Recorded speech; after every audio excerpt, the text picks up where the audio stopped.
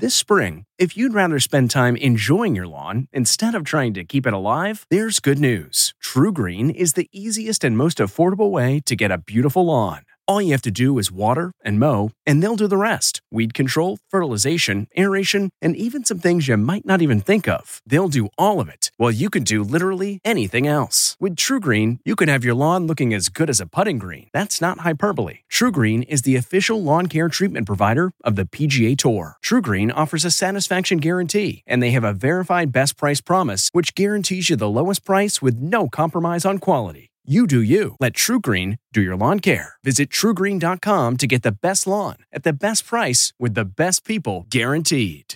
Okay, it's time to commit. 2024 is the year for prioritizing yourself. Begin your new smile journey with Byte, and you could start seeing results in just 2 to 3 weeks. Just order your at-home impression kit today for only $14.95 at Byte.com. Byte Clear aligners are doctor-directed and delivered to your door. Treatment costs thousands less than braces. Plus, they offer financing options, accept eligible insurance, and you can pay with your HSA FSA. Get 80% off your impression kit when you use code WONDERY at Byte.com. That's BYTE.com. Start your confidence journey today with Byte. This is America Changed Forever from the CBS Audio Network. I'm Gil Gross. It had been supposed by the pundits, who haven't had much of a track record of late, that at this point it would be Democrats having an all-out battle with one another, with the moderates battling the progressives. The main event has turned out, for now, to be in the GOP, where Republicans who want to turn away from Trump after losing the White House and Senate are in a tough struggle with the party wing that, like GOP voters, is still intensely loyal to the former president and wants to stay the course. So what will happen? John Ferry is a political strategist, the former communications director for Congressman Tom DeLay, and press secretary for then House Speaker Dennis Hastert. It's good to talk to you. John, the obvious place to begin is Marjorie Taylor Greene, the Georgia GOP congresswoman whose Senate Majority Leader Mitch McConnell has called the kinds of beliefs she has a cancer on the party. We're talking about things like executing fellow members of Congress or espousal of wildfires being started by Jewish space lasers and all. McConnell obviously worried she's becoming the national face of the GOP instead of battling Biden's proposals. How can the party handle this? Well, they tried to handle it during the primary and they lost. She won pretty overwhelmingly the primary, and then she won her election. I think the thing for Republicans is to not pour any more gasoline on the fire. I don't think McConnell's comments were helpful in that matter. I think they actually poured more gasoline on it. And, I think that Taylor is not going to go away in the short term, but she's also not going to become the face of the party. She's a freshman member of Congress, and has really no pull. And I don't think that she's going to be someone that's necessarily going to be able to get anything legislatively through. My biggest worry is that Republicans make her a martyr, and that she's able to take that martyrdom, go to Donald Trump, amass a huge fortune in campaign contributions, and then run for Senate.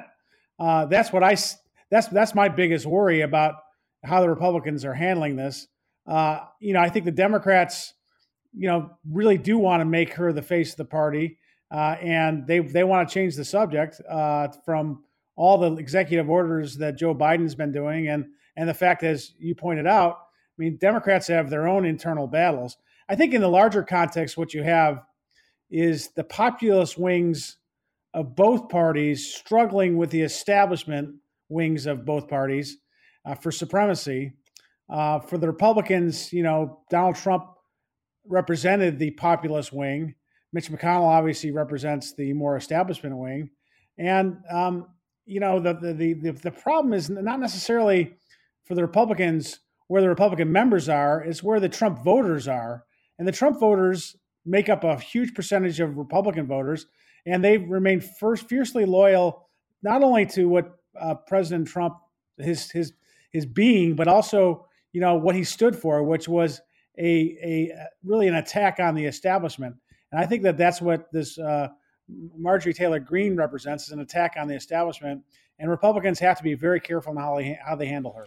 They have to be careful because, there's this populist wing, which could be very big for Republicans. It has been very big for the Republicans. Obviously, Trump won his initial race for president, and they even picked up some House seats in this last election, even while they were losing the White House and Senate. I guess, part of the problem is, along with that populism has come this other wing of people that, subscribe to beliefs like politicians eating children in pizza joint basements, and also the openly anti-Semitic groups like the Proud Boys and Taylor Greene's laser thing that might scare off Jewish voters who Trump made gains with his support of Israeli leader Benjamin Netanyahu. That could be kind of in the balance. How do you keep the populism but somehow lose the baggage that goes with the more radical beliefs? Well, I think the fact is that there's a split with the Jewish vote. The Jewish vote is if you're more Orthodox, you're going to be voting Republican because the Republican Party is much more Orthodox, when it comes to religion. And if you're secular, you're going to vote for the Democrats. And the Jewish vote has, even with Trump, they went 75-25 for the Democrats. And I think that Republicans can make the case that figures like Rashid Tlaib and Ilhan Omar have had anti-Semitic tropes of their own, and they've gotten condemned for it by their own leaders. Listen, what Taylor Greene said was weird. I mean, that's the only way you could say it. But it was also fully litigated in the primary, and that her voters didn't care about that, and she won. And so there's this kind of sense of you're not only disenfranchising her, you're disenfranchising her constituents. And I was against the idea of sanctions against Omar. I'm against sanctions for Greene only because they won, and you have to represent the will of their districts, even though I completely disagree with what they've said and what they believe in. Well, it seems that maybe the House Democrats have, in a way, done Kevin McCarthy a solid here, because he doesn't have to look at, say, the Republicans in her district and say, boy, the party did that to her. Well, I think that what you've seen with the Democrats is an overreach. Ever since actually opening day of the Congress, when they really kind of decided that they're going to take away the minority's ability to offer amendments or offer what they call a motion to recommit with instructions. Your listeners might not know the term motion to recommit, but it really is about the ability of the minority to present their views in the committee process. And what that's doing is it's unifying the Republicans. The more the Democrats overreach, the more it will unify Republicans. And the Republican Party, just like the Democratic Party, they're both divided. They're both divided by these two wings. And the more unfairly that the leaders in the Democratic Party act towards the Republicans, the better off it is for the Republicans staying unified. And I think that's a mistake. And I wrote a piece in the Hill the other day about reconciliation. Using budget reconciliation is no way to get reconciliation for the country. And the point there was that the more you treat the Republicans unfairly using the process, the more the Republicans will get unified in the Congress. And that might Democrats might rue the day that they've done that. Well, two things. First of all, do you think that you could sell that to the Democrats right now after things like, the Merrick Garland vote and other things where it seemed that the Republicans were doing that very thing to the Democrats? No, you can't. And I get it. I mean, I think that they are very upset, and as well they should be. And I think a lot of Republicans were upset. I've talked to a lot of Republicans what happened on January 6th, and everyone was shaken up on both sides of the aisle. But I think Democrats are more likely to blame Republicans for what happened on January 6th. And, Kevin McCarthy had nothing to do with this. And I think that everybody was horrified by the mobs that came into the Capitol and destroyed public property. I think the Democrats are very upset about that. I think Democrats, really don't like Republicans. They don't really trust Republicans. I think they're fearful of Republicans. I think they fear for their personal safety, which is why you have this huge fence around the Capitol. But you also have the new magnetometers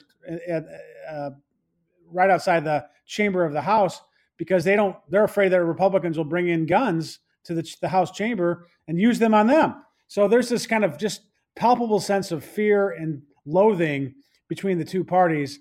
and that makes it awfully difficult to get any kind of legislative compromise. John, is it just the Democrats who are scared of that? Because the crowds that were pushing into the Capitol were chanting, "Hang Mike Pence." I think that Republicans on that day were very upset. I think that Mitch McConnell was very upset. I think that they were angry at the breach of security. I don't think they looked at that necessarily as they were coming from both sides. They were coming from all political figures. I don't think they saw that as they weren't blaming Democrats for it. Some were blaming Trump, and maybe rightfully so. But the fact is that, they weren't seeing this as a way to get back at the Democrats. They were generally fearful. But ever since that January 6th event, the Democrats blame Republicans. They fear Republicans, and they're using this as a way to bludgeon Republicans, and Republicans are reacting negatively to John that. Ferry is a political strategist, former communications director for Congressman Tom DeLay, and press secretary for then House Speaker Dennis Hastert. And as he pointed out, writes many columns for The Hill, where you can check up on what he's doing. Pleasure. John, thank you for being with us. Thanks, Gil. You're listening to America Changed Forever from the CBS Audio Network.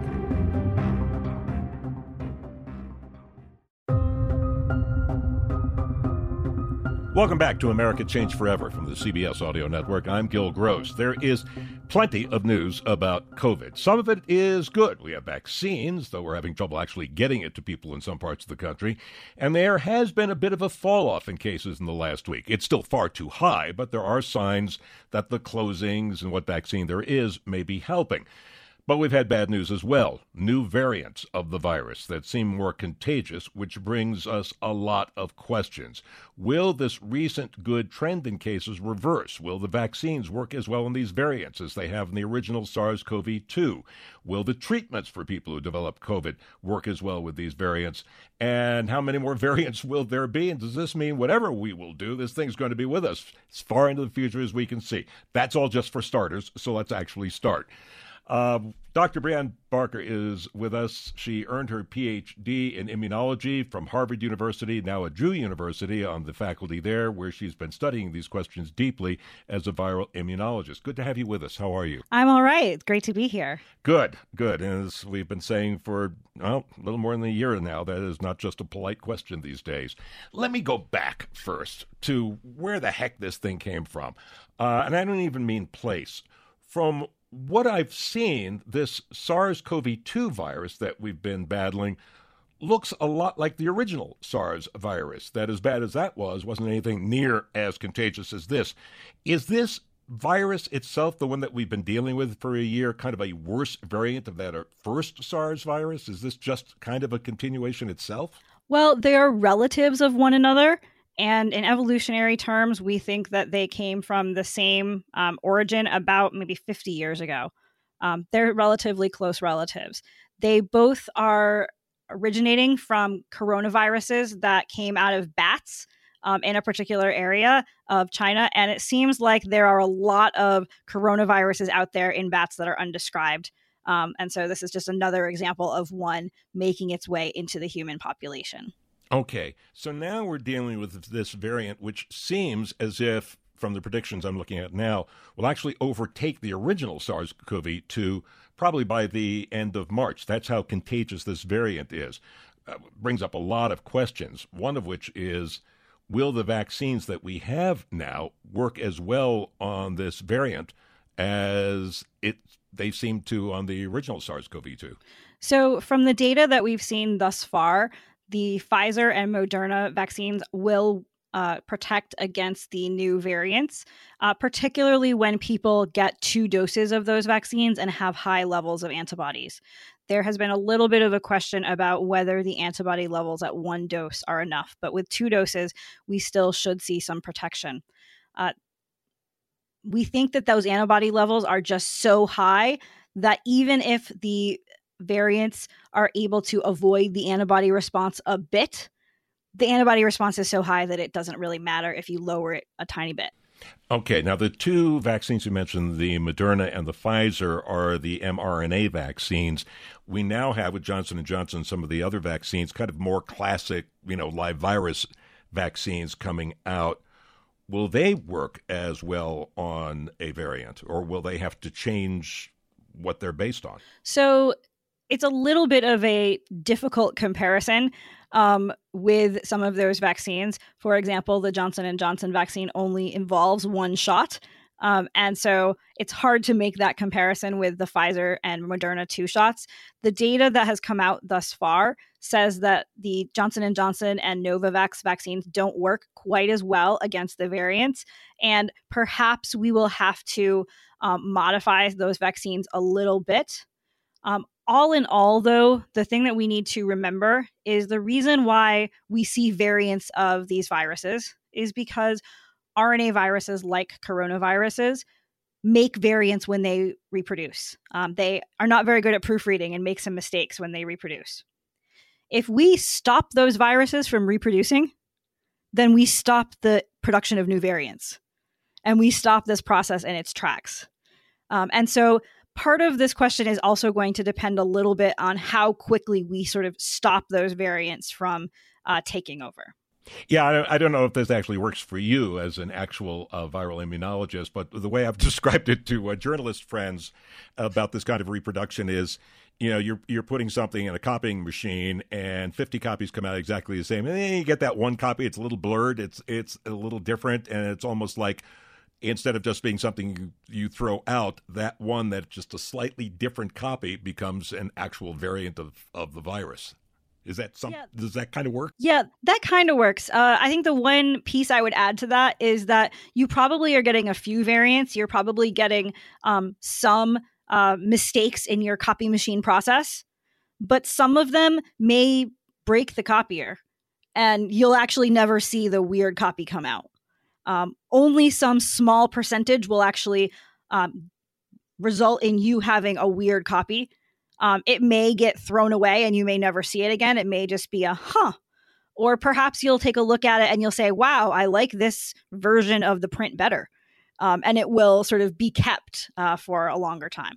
All right. Now, earlier on, you mentioned that, we need 2 shots to get the actual effect. And as you know, there's all kinds of ideas running around now to try and get more people vaccinated. Some people are saying give fewer second shots so more people can get their first. In fact, Minnesota epidemiologist Michael Osterholm said this week that he's going to actually ask federal health officials to re-examine the vaccine data with an eye toward delaying that second dose so more people can get their first shots. And then some people are saying, hey, if some people got their first shot, but and let's say it's Moderna and there's no Moderna around right away for the second shot, well, maybe you can give them a Pfizer for a second shot. Are any of these good ideas, since these are things I take it that haven't really been tested? So if you look at the data from the Pfizer and Moderna phase 1 and phase 2 trials, it's very clear that the second dose really influences the size of the immune response. We haven't got a lot of data to test whether or not there's a huge difference with 1 dose and 2 doses in terms of protection. But I tend to fall on the side of we've done good testing on 2 doses. And so we should stick with that until we have data telling us whether 1 dose is going to be sufficient. I'm really impressed by how much the immune responses increased in some of the earlier phase data. As for whether you could get 1 shot of Moderna and 1 shot of Pfizer, from what I've seen, the 2 are rather similar, are pretty similar, if not identical, in terms of their mRNA. And so theoretically, it should work. But again, I'd love to see some data before I tell people that that is going to work for them. How good do you think we have been, and by we, I mean everybody from journalists to politicians, scientists, at getting information to people in a way they understand? I mean, one thing that happened this past week is the New York Times had a headline, Oxford AstraZeneca vaccine drastically cuts transmission study finds. And then a few hours later, they said, whoops, okay, so that was kind of from a press release, but when we actually look at the data, that's not actually a proven thing. How good a job are we at getting things out to people so they're sure of what's going on and they have some faith in what they're actually getting? I think that we're really struggling with that, especially the second part that you mentioned about making sure that people have some faith in what they're actually getting. while we sometimes are getting some good information out there, we're not getting much information out about the process of how scientists figure things out. And as a result, when the recommendations change, people don't understand why. And I think that we need to get a little bit of a better understanding in the general public of how we are coming to some of the conclusions we're coming to, how we're actually able to make some of these statements so that people can understand the process and see how we are getting to this information as scientists so they can have a little bit more faith in it.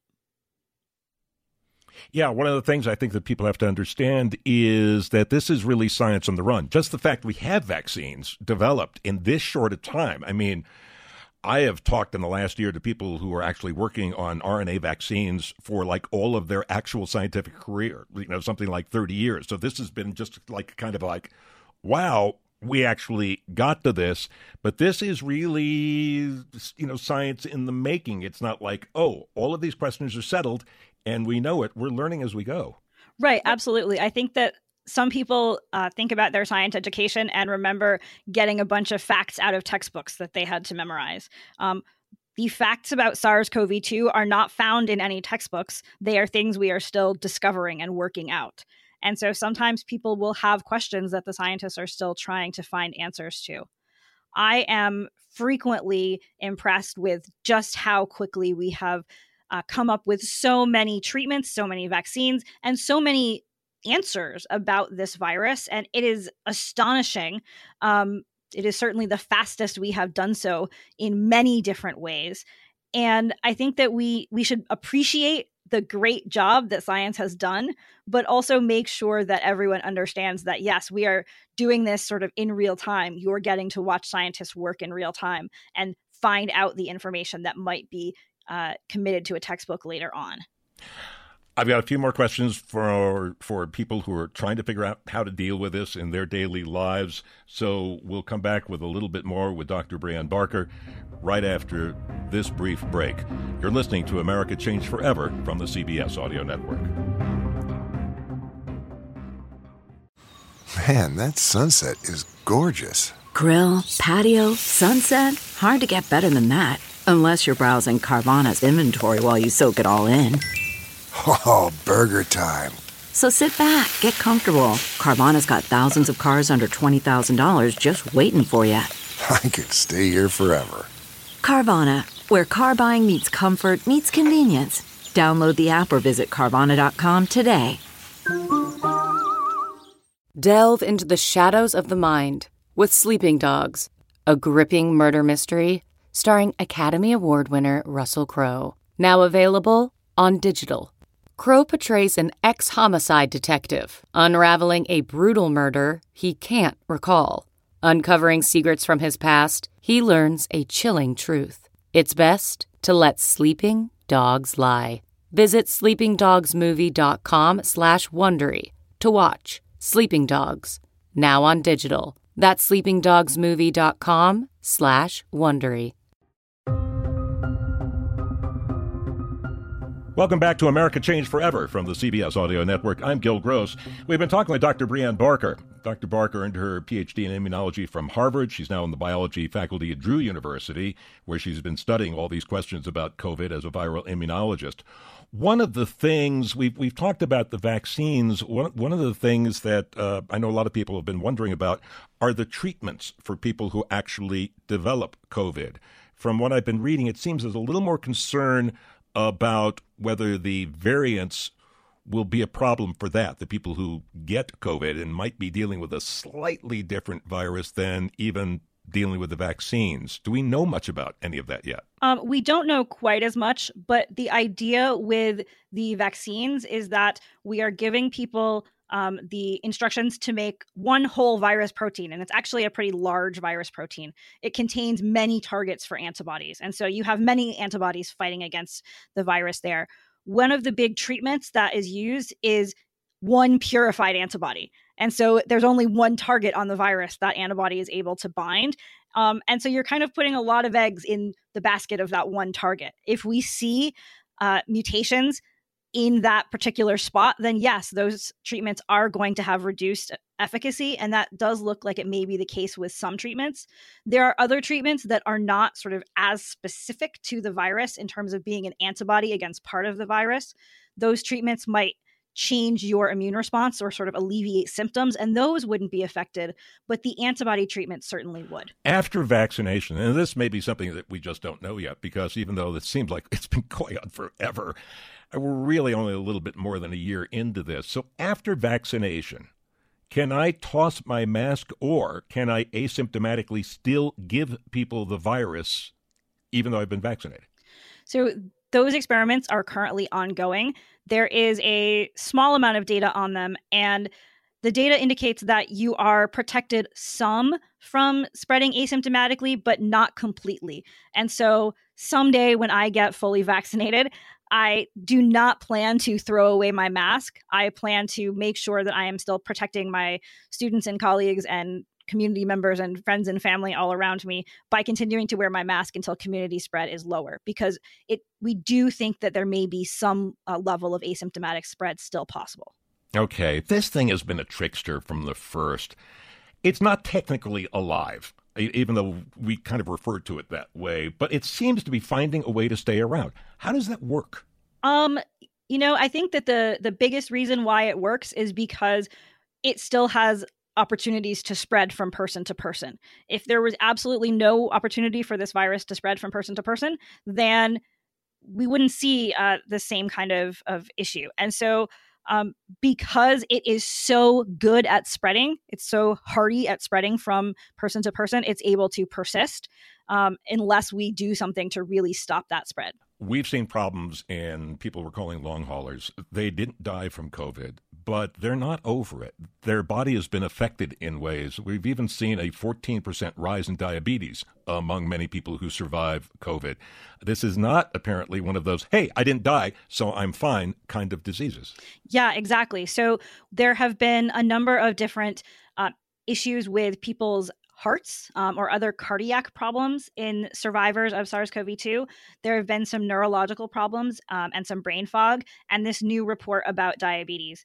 It does look like there are a number of long-term manifestations of this, and I would be particularly worried about what we might see in the future with survivors of this disease. And that's why we really want to make sure that we are protecting ourselves and not getting it in the first place. One of the last questions, teachers is a big battle. In fact, in San Francisco, the city of San Francisco is suing the Board of Education in San Francisco because the city wants the schools to open. The Board of Education says the teachers don't think it's safe.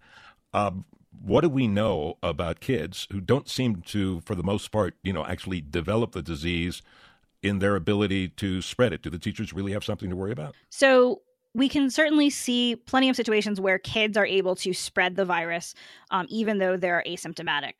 There have been some good examples of schools being open and having lower levels of spread than we see in the community, but that is really only seen when the schools are taking very good precautions in terms of limiting the number of students in a classroom and having lots of hand washing and hand sanitizing and having very strict mask rules and having a lot of precautions in place that are very expensive and that many schools can't necessarily pull off.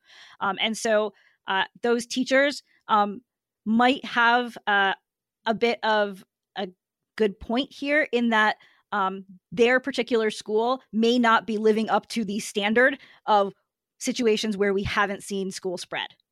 What's going on with their ventilation, what's going on with all of their other practices that are happening in the school. A lot to think about and a lot of information developing each and every week. Dr. Brianne Barker is on the biology faculty at Drew University as a viral immunologist and obviously has been following this closely. And I thank you so much for sharing what we know about it with us. Thank you very much. No problem. Happy to talk with you. You're listening to America Changed Forever from the CBS Audio Network.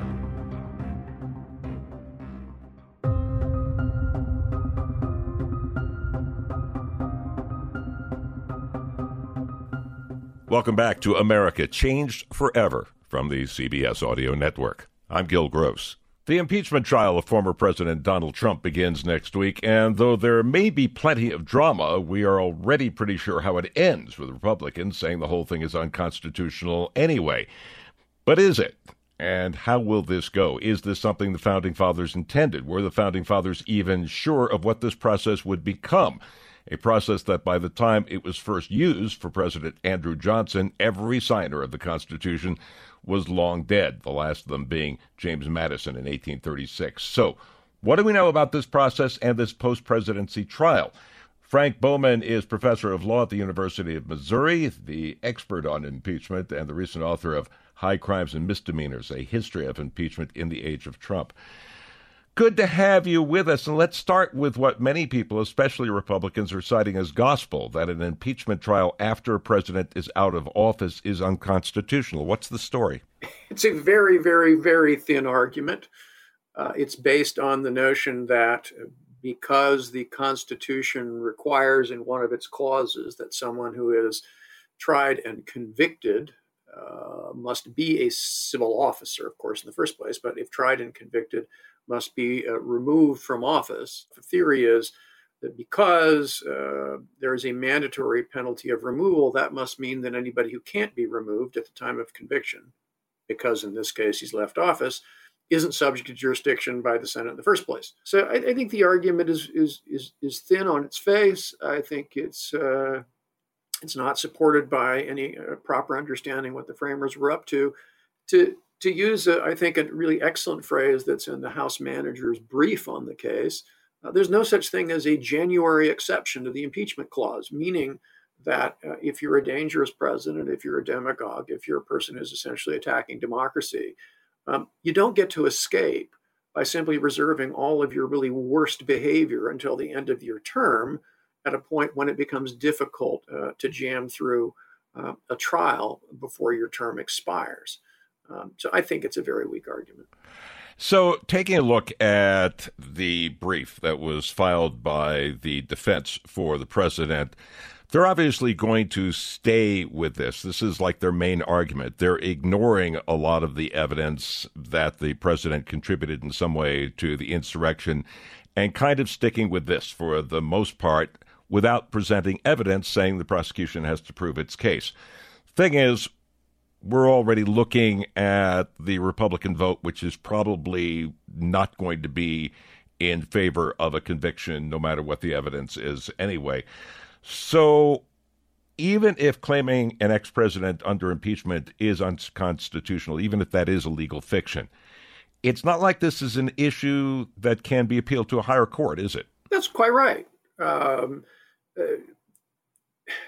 It's, I suppose, theoretically possible under some really extraordinary and extreme circumstances that some court might consider some impeachment case, but certainly not this one, and not under these circumstances. Essentially, whatever the Senate decides to do, whether they decide to vote to convict and disqualify Trump, or if they decide not to, will be the end of the question. No court is really going to try to intervene in that circumstance. So if this trial goes in favor of the former president, they're not going to get to that second vote in terms of preventing him from holding future office. So let me ask you a question. It's not strictly an impeachment question, but still a legal question that I'm sure you've considered. If the Democrats don't want to drop this after expectedly losing this trial, Section 3 of the 14th Amendment is aimed at preventing people from holding federal office if they are deemed to have, and I'm quoting, engaged in insurrection or rebellion against the Constitution. Could the House and Senate use that alone to keep him from running in 2024? And possibly, I guess, Donald Trump Jr. as well, who spoke January 6th in even more fiery terms than his father. Possible, but difficult. The thing about Section 3 of the 14th Amendment is that it's not self-executing. It says what you say it says, but it doesn't provide any automatic mechanism for determining who actually engaged in the insurrection that would then bar you from office. Back when the 14th Amendment was passed, which is after, of course, the Civil War, Congress passed statutory provisions that provided mechanisms for determining who was subject to its exclusions. But unfortunately, it doesn't appear that that old 19th century statute is any longer of any use. So essentially what would have to happen here is, I think, Congress would have to pass a bill that sets up some kind of mechanism for determining who in the modern era has actually engaged in insurrection, and then determining whether that person shall be barred.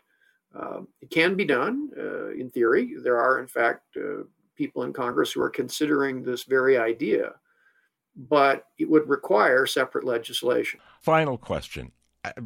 A book on impeachment would not have been a big seller probably 30 years ago. It was that thing that happened once, it had to do with the Civil War, it's ages ago. Boy, it's not something we expect to see in our lifetime. We went the first 222 years of this nation's history with just one impeachment. In the last 22, we've had 3. What does that say about government and what's happening to the body politic in the United States? Well, I often get asked that question, and I think it's a little bit of I think it's a little bit misleading. We've had really the impeachment mechanism has actually been used 4 times since the 1970s. It was used really successfully against Richard Nixon, even though there was not a formal impeachment. He resigned under the shadow of what was going to be a successful impeachment. In that sense, the impeachment mechanism and its availability did exactly what it was supposed to do. It produced the exclusion of a dangerously flawed and indeed criminal president from office. The use of it against President Clinton, I think, is obviously a good deal more problematic, and I think probably signaled the beginning of the era in which we now find ourselves, in which partisan political warfare is a good deal more hard-edged and perhaps a little less tethered to facts and to serious considerations of government. That, I think, is troubling, because the framers, when they invented impeachment, certainly recognized that it would be a political process. It was designed to be. They certainly recognized that it would always be, to some degree, influenced by the partisan politics of the moment. But I think they hoped and expected that the political class at large, even those who were generally associated with or affiliated with the president, would have sufficient loyalty to the notion of American democracy, sufficient loyalty to the institution of Congress in which they were serving, that they'd be able to make reasonable judgments. Frank Bohme is professor of law at the University of Missouri, an expert on impeachment, recent author of High Crimes and Misdemeanors, A History of Impeachment in the Age of Trump. Frank, thank you for being with us. Thank you. This is America Changed Forever from the CBS Audio Network.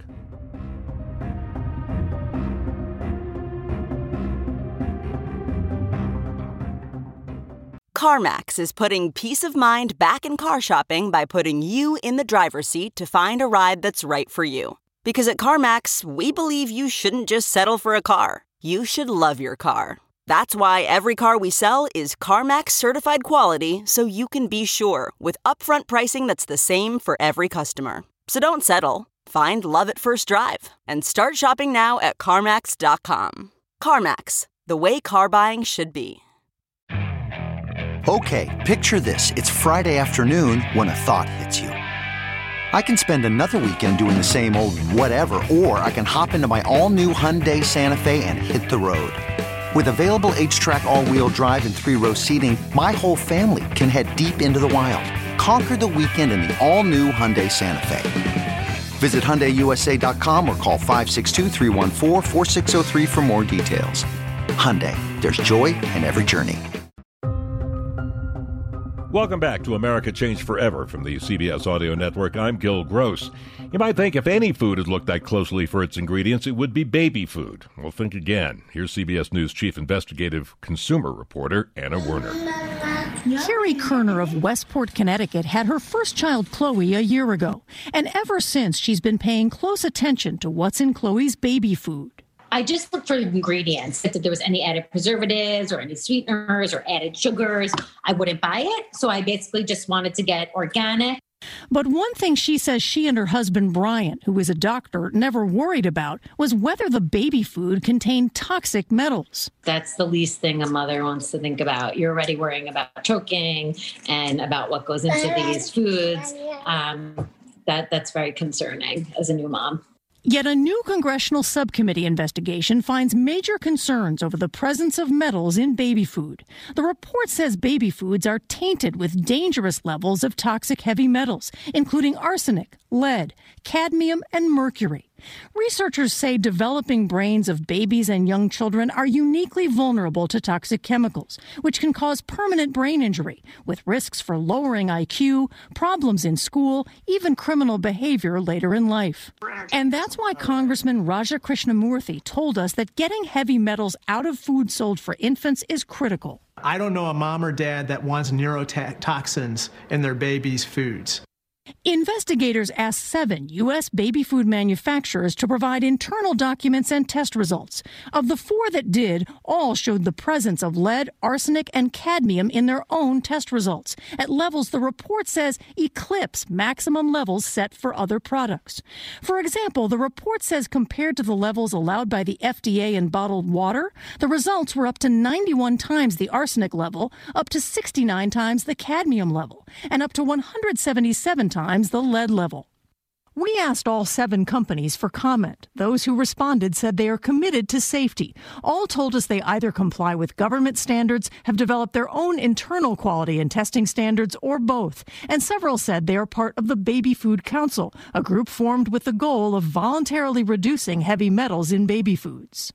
But the problem is not new. Consumer Reports did its own spot check testing of 50 nationally distributed baby foods in 2018, finding every product had measurable levels of at least one of 3 heavy metals. 2/3 had worrisome levels of at least 1 heavy metal. Consumer Reports' James Dickerson says parents should not panic, but take steps. That's the real big issue. You want to minimize the risk. You can't eliminate it entirely, but you can minimize it, and there are steps that we can take. He tells parents to limit rice and sweet potato products, which tend to absorb more pollutants because of the way they're grown, to avoid snacks like crackers and puffs, which in CR's investigation had higher levels of heavy metals, and to vary their child's diet. And Congressman Krishnamoorthi believes that voluntary industry efforts aren't enough. He plans legislation to increase FDA oversight. So now we need the FDA to step into the breach and do what I think the American people believe it is its job to do, which is to make sure that the food that their babies consume is safe. This has been America Changed Forever from the CBS Audio Network, produced by District Productive and Paul Woody Woodhull. I'm Gil Gross. Are you ready for an all-new season of Survivor? You better be, because Survivor 46 is here, and it's 90 minutes of twists and turns you don't want to miss. Better yet, after each episode, there's a brand new episode of On Fire, the only official Survivor podcast. Each week, we go behind the scenes of the episode's biggest moments, taking you into the how and the why things happened. And this season, we're very lucky to be joined by an expert, the winner of Survivor 45, Dee Valladares. What is up? I'm thrilled to be joining this team and to be giving you my take on how and the why players made the moves they did, what it takes to outwit, outplay, and outlast, and to ask Jeff some questions, because even after 26 days out there, there is still a lot for me to uncover. Bring it, Dee. Listen to On Fire, the official Survivor podcast, wherever you get your podcasts.